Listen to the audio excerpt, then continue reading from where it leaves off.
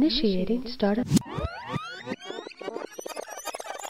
You're listening to the Loud and Queer podcast, Australia's only national radio show by and for queer youth. Sorry about that. You're listening to Loud and Queer on Sin Nation. I'm Sammy. I'm here in the studio with Marcy. Well, hello. And Laura. Hi there. So yeah, we're going to be talking about Steven Universe now. Oh my gosh. Yes. So I guess just to start this off, I watched Steven Universe. I really love it. What about you guys? It's one of my favorite shows in all the universe. I feel like it could be my favorite show, but I think I've only seen 1 or 2 episodes. I feel a bit like the newbie here, but got a lot to learn today. Yeah, no. So obviously, before we get into it, we're going to be talking about Rebecca Sugar mostly. But so season 5 of Steven Universe is wrapping up. There's been some huge reveals. Yes. Don't want to go into it because spoilers. Oh, no. It's a very serialized series, so if we were mentioning one little thing about it, it'll just spoil all things. But one thing we can kind of mention is something quite groundbreaking, like a really big milestone, not only for the show, but for all of animated cartoons and series and all that. Do you know what I'm talking about? Maybe, but there's a lot of groundbreaking stuff. So yes, the universe is one of those shows that's just inherently groundbreaking. Rebecca Sugar, the creator of the show, is just she has done a lot of work for the show, and done a lot of groundbreaking stuff for our community. So yeah. Is this the wedding? Yes, it is the wedding. Okay. So, sorry. Light spoilers. Take a stroll if you want to go into the series absolutely blind. But we're gonna just try and avoid going into details as much as possible. But yeah, the show kind of made history because we were given one of, or if not the first, lesbian wedding in mainstream cartoon history. I heard about that one actually. Yeah, it was a very beautiful moment. Cried a bit. They kind of dropped, so they just released a new episode at Comic-Con, but before that they released the last 4 or 5 episodes night after night in one big event. So me and my friends, we all met up and we watched them all in one big go. And yeah, it was just such a great night, just bringing at least that very small group of queer friends together. Yeah. I know there are a lot of sort of non-explicit references coming out lately in cartoons and animation and things of queer people or queer couples, and I'm wondering, in this, has there been kind of an explicit relationship prior to the wedding? Yeah. Well, yeah. It is kind of it kind of enters spoiler territory, but let's just say that the 2 characters that are in the wedding, they have a very special relationship. Yeah, definitely. And that was those characters. I'm trying to not spoil it at all, but those characters were never not in a couple. Were never not a couple. I guess is to put it clearly. The wedding was just a way to make their love it was just another way to express it, really. Yeah, made it more clear. So yeah, I guess moving on then. So it is a beautiful show. Rebecca Sugar is a beautiful person that created the show.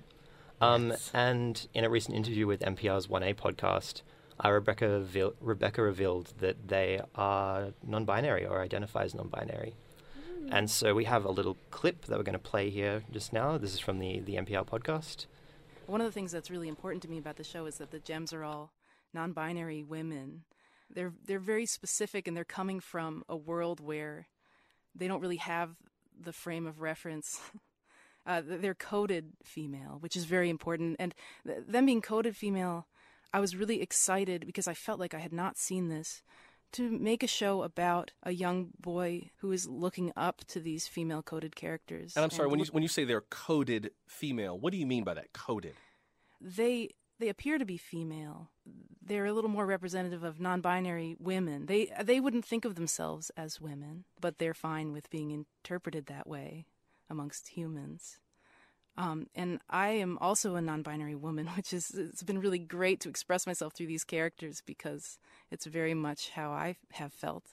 That was Rebecca Sugar there talking about them identifying as non-binary and how they kind of like interpret that into the show, into Steven Universe. That's amazing. Yeah, if you're just joining us, this is Loud and Queer on Sin Nation. I'm Sammy, joined by Marcy and Laura. So yeah, what did y'all think of that clip? I think it's pretty incredible how Rebecca kind of worked up to it and sort of didn't say it in passing, didn't say it like it wasn't important, but kind of made it normal. Yeah. Like just said it like it was normal. Yeah. Yeah. And that's like one of the amazing things about the show. It's never like, oh, look at this wacky family and these wacky people. It's like, no, this is just their life, and like it's in a very simple way of like interpreting it. It's like this is just like not the nuclear family, but it's perfectly fine that way, the way it is. Yeah, like it's like really, really down to earth, and like the whole setting, like the whole setting of the show, like Beach City is like, it's a very down to earth place, and all these people like they're really relatable, and like you can just like they're people you probably meet every day in your own life, and it's just like really like cool to like see that in the show. Yeah. Definitely. And so the Crystal Gems, which are kind of like the main characters of the show, the group that Steven is a part of, and that kind of like take care of him. Rebecca's talked about in like different interviews that they're all different aspects of her relationship with her younger brother, Steven, who's is named Steven, and is who Steven Universe is based on. Yeah. And I think he does story backgrounds for the show as well. Like he actually does work on the show. Yeah. But yeah, so I just thought that was really interesting, and then obviously because of that, all the Crystal Gems are like non-binary but coded female, and use There's like a bit of truth telling in it. Yeah, absolutely. And yeah, and I just it's just an amazing thing that someone's just able to use their lived experiences as a queer person to like develop really amazing characters. And as someone who doesn't watch the show yet, I'm wondering. Yeah, but I'm getting pretty convinced. I sort of noticed the news, but didn't really follow because I didn't really know who Rebecca Sugar was. Sorry, but yeah, that's all right. Unfortunately, yeah. But what do you both think was the kind of reception from the fans? As like coming out as non-binary, yeah, it was really positive, and I think like a lot of people kind of knew it as well, which is what I was going to talk about earlier. Like I don't know if coming out, I guess like it's a public coming out, but I think Rebecca's been living as non-binary for a while now, just like amongst her/their friends. And yeah, it's just like it was revealed very casually in this interview, I think, because it's just like, oh, I guess the public hadn't known yet, but it was pretty safe to assume.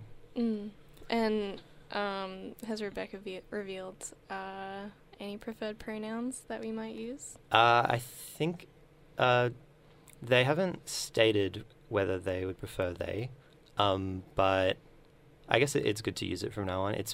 They is always just safe, yeah, because there's never a way you're not misgendering someone. But also, like, every kind of publication I read it still uses she, her. So, yeah, and like in that interview, Rebecca was talking about still like kind of being coded and being very like female, even though they identify as non-binary. So yeah, interesting. Yeah. Yeah. I'm just when I found out about it, I was like, I sort of knew for a while. Oh yeah. Because like with Steven Universe especially, it kind of helped me like explore my own identity and just like relate to a lot of the characters. Because I may have already said this on air, and it's been said to me a lot. But people do compare me to Steven. But sometimes I feel like I can identify myself more with some other characters, well, would it spoil anything if I were to mention these names? Just probably not. I mean, like they're all named after gems, so it's pretty. One is not. The name is like not a gem name. I know what you're talking about. Okay. Yeah. Man, it's so hard. I really don't want to like kind of reveal anything because it's like it's such an amazing show to watch through, and like especially because I the first time I watched it, I was just like really, really sick and I couldn't leave the house. And I think they were like in the middle of making season 3. And so I just watched it all in like one weekend really quickly. And like not a lot of people were talking about it then. So it was just like all like very like completely blind for me. I just like, oh yeah, this person that worked on Adventure Time is making a show. I'll check it out. And and now it's like my favorite show of all time. It sounds really wholesome, and it's like always been on like my radar as like a queer show. So I think it's definitely worth checking out. If you haven't, I'm probably going to when I get some time. Sounds like an amazing, cute little show, and like I think the way you're describing it kind of makes me imagine like Chicken Soup sort of thing, but in like TV form. You know, that kind of like comforting like feeling. Okay. Like when people like Chicken Soup for the Soul or whatever, that's kind of how I imagine things like Steven Universe, but you know, we'll see. That's a really good way of like of saying it, actually. Yeah. Like Steven Universe just does that. It's like food for the soul in that way. So Yeah, I guess we should jump into the next block of songs. But very quickly before that, Steven Universe movie was announced as well recently. Yes. That's I almost forgot about that. But it was like that between Rebecca Sugar and like coming as non-binary and stuff, and this other announcement about the movie is like my whole weekend was like exploding with like all this excitement and all this like oh my gosh, and like feelings. A lot of feelings. just a good time. So this song is by Frank Ocean. It's called Solo. yes. Bit of a language warning for it. He loves a bit of a swear, Frank, but it's all good. We're all going to be On your Frank. enjoy it. And so this is Solo by Frank Ocean. You're listening to Loud and Queer on Sin Nation. You're listening to Loud and Queer on Sin Nation. I am Sammy. I'm joined by Marcy and Laura. Hi. Hello. That was Stay the Night by the Internet. That's a song off their new album Hive Mind, which was released like a couple days ago. Very new album, really fantastic stuff by obviously Sid and Steve Lacy from the band Queer. So good stuff. And before that was a solo by Frank Ocean from his amazing 2015 album Blonde. Is it 2015 or 16? One the I'm going to say 15. Anyway, Close enough. just before that, though, I just wanted to quickly throw it out there that we were talking about Rebecca Sugar, and who came out as non-binary, and we're talking about pronouns. And I just quickly looked it up and just want to clarify that she does identify as her preferred pronouns are still she, her, even though she identifies as non-binary. So just wanted to throw it out there. Moving on now to Sappho. Yeah, so I wanted to explore some queer history this week, notably an ancient Greek poet named Sappho, who I found a lot of people don't know about, even in the queer community. She lived on the island of Lesbos in Greece around, I think, 600 BC. And very little is known about her life because nothing was really preserved. A lot of her works were actually destroyed, apparently by the Catholic Church. But again, we don't know very much about her at all. We don't know how her works were lost when they were quite prolifically well known throughout Greece and the Mediterranean in general. She was quite admired from around 300 BC to 31 BC, so it's quite strange that we don't know anything about her now, but she only has one complete poem remaining, which is the Ode to Aphrodite. We do know that she was part of the aristocracy in Lesbos, and she wrote around 10,000 lines of poetry, and only just over 600 remain. So it's quite unfortunate that we've lost so much information about her. We know very little about her family or like children she had or if she was married. But she has been compared to poets or writers like Homer, who lived a similar time, and his works have been quite well preserved in comparison. We have the entirety of the Iliad and the Odyssey.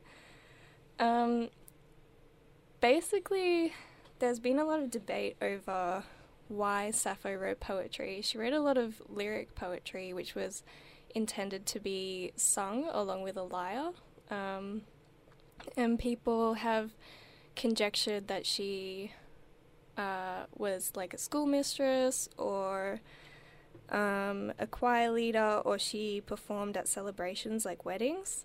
But what is clear about her poetry is that there is a lot of admiration for other women.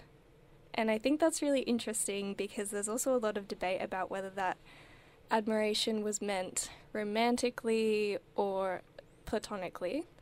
And it's quite hard to decipher because of how fragmented her poetry is, because we don't know a lot about her life or her relationships, and just because it's kind of hard to translate ancient Greek.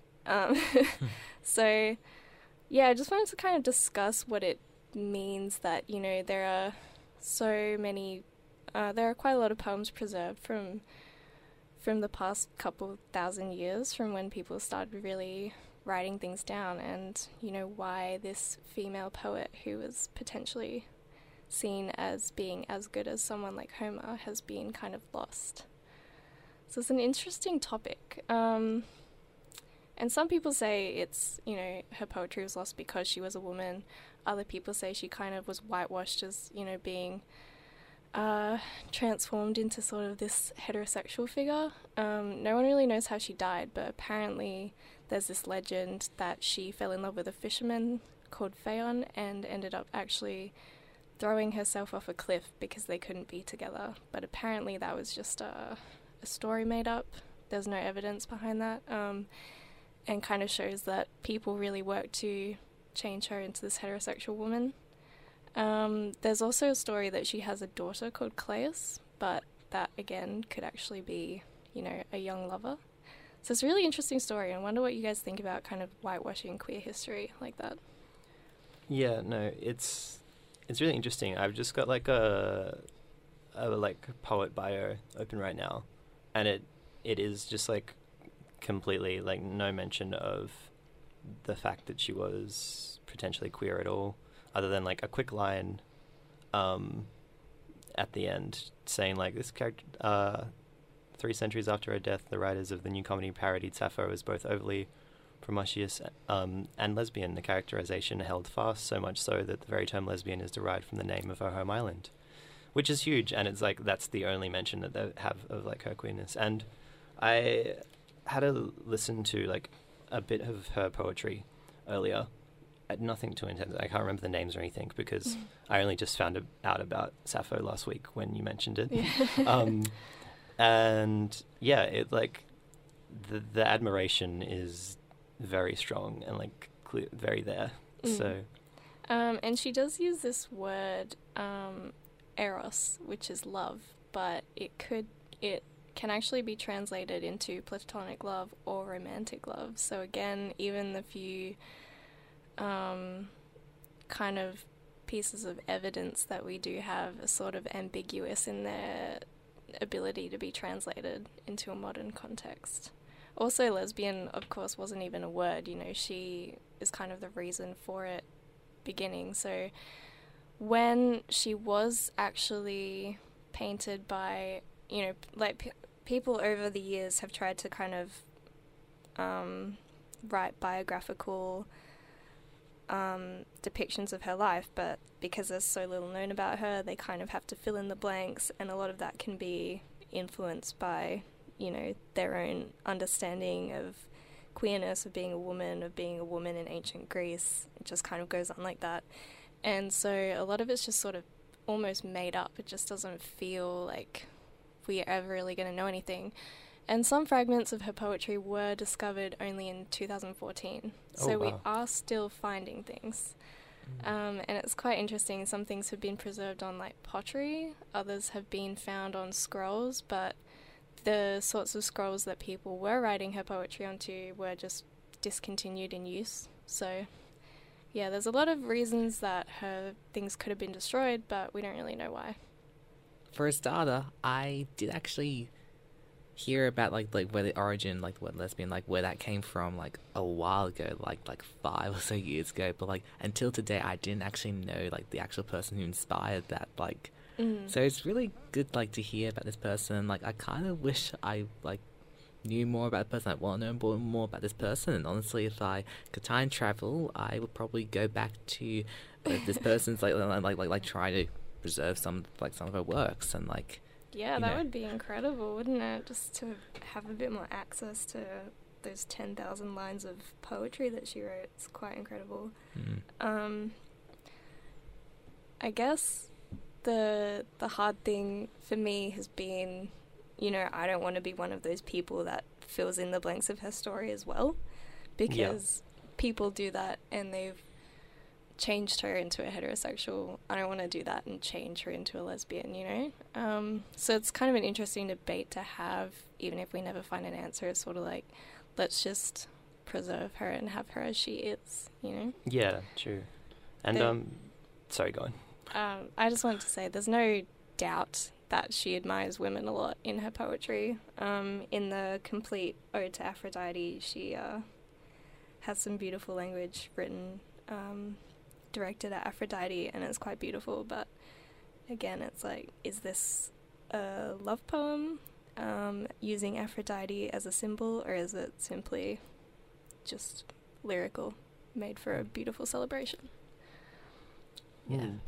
Do we have any poetry to read? I do have a couple of stanzas from the Ode to Aphrodite that I could read out to finish off the segment. So I'm probably going to read the last two stanzas because it really demonstrates what I'm trying to say.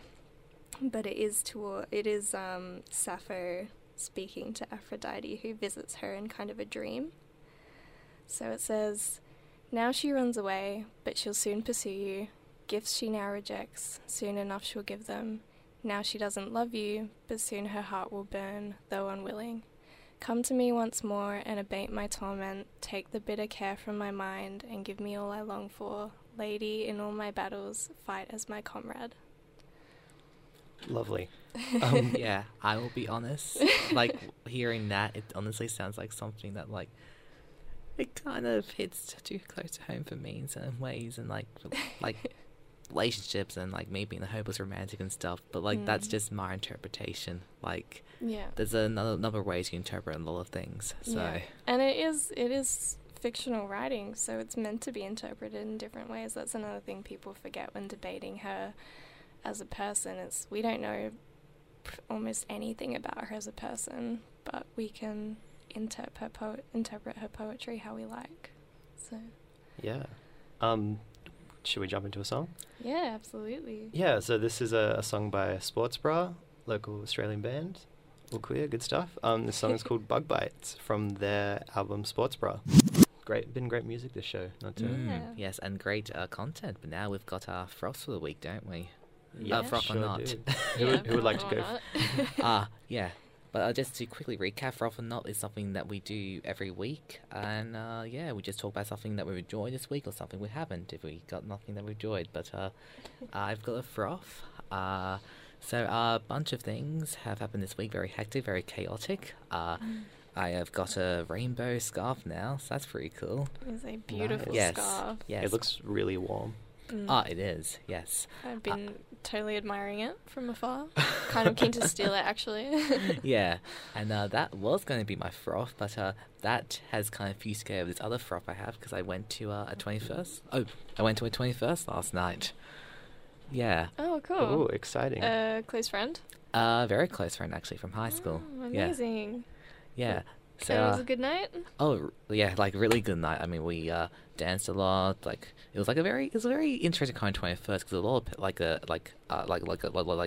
his family and then like parents from like all my friend groups and this and that. It's like it was very chill, like jazzy kind of party. And Nice wholesome party. yeah, very wholesome. Yeah, and then we belted some songs near the end as well. I belted a Bon Jovi song. Like, Oh, amazing. I sort of lost my voice after that. Which song was it? Living on a Prayer. Oh, perfect. A classic karaoke Yeah. song. Yeah. But anyway, that's my Froth. Yes. Nice. Laura? Well, I've been binging Orange is the New Black Season 6 since it came out, I think, like 2 or 3 days ago. I completely forgot that it was even coming out. this month. But yeah, it was actually... Well, it's been incredible. I have, I think, 3 more episodes to go, which is really sad. I always finish it in about 3 days and then realise that I have to wait another year for the next season to come out. But I would just say last season was really, really heavy. And it was amazing because it really highlighted the Black Lives Matter movement going on in the US, which was really intense, but really, I don't know, I think an incredible... female-driven way of portraying what's going on. But as well as that, I think it was really hard to watch the last 2 seasons just because it was so intense. So this season they've kind of mixed in some humour with the darkness. So it's a little easier to watch. You kind of get to revisit all the characters and see how they're doing, and it's still pretty intense, but I think that's the nature of the show. And as well as that, there are a few new characters which I'm really into. One is called Daddy, and she's not such a morally straightforward character, but yeah, really interesting and pretty attractive too, actually. But yeah, no, it's been a really good season. Getting really excited to watch the next few episodes. I really need to actually start watching that series, actually. Get on it. And Sammy? Yeah, my fourth this week. I went to this film screening for a film called Chasing Coral, which is a documentary about kind of bleaching of coral across the world. It focused on the Great Barrier Reef for a long time, though. Yeah, it was a screening at RMIT University. It was a lot of fun to go to.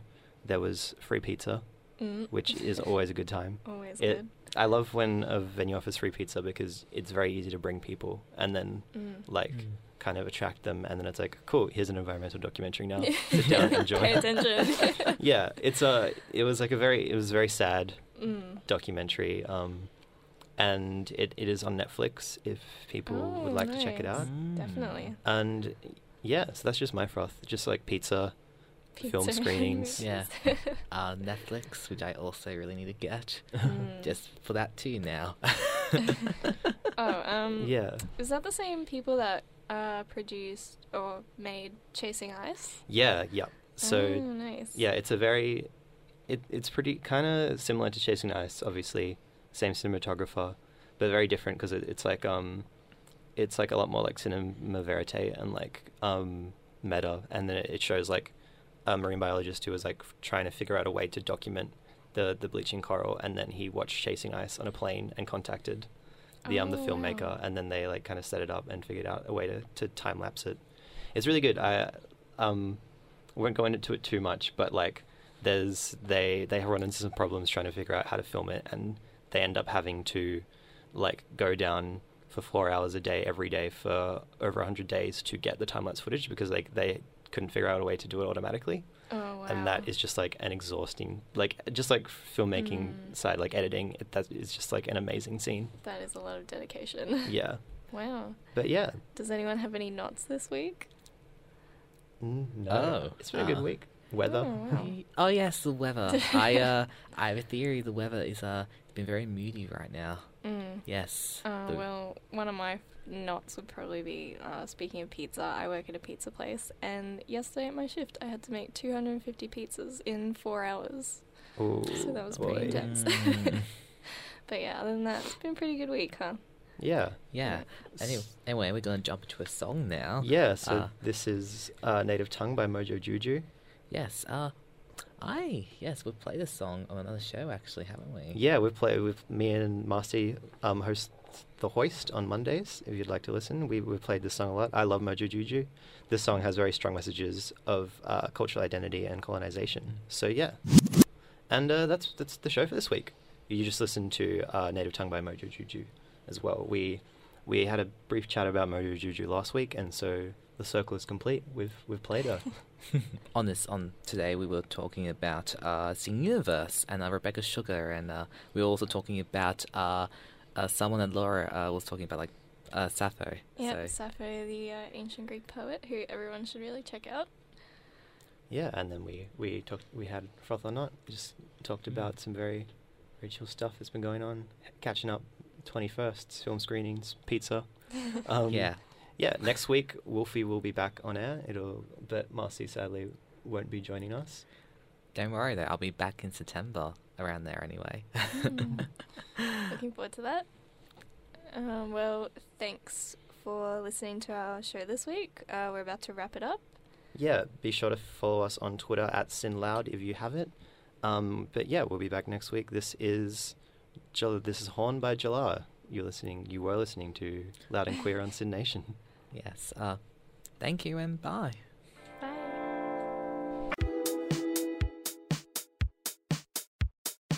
You can tune in to hear Loud and Queer streaming live on Sin Nation at sin.org.au or on digital radio every Sunday from 4 p.m. Australian Eastern Standard Time or 2 p.m. if you're on the West Coast. Our podcast music is by Accident. You can find more of their music on Bandcamp. You can find more of our episodes on Omni, Stitcher and iTunes, and on Twitter at SinLoud. Loud and Queer is produced on the stolen land of the Wurundjeri people of the Kulin Nation, whose sovereignty was never ceded.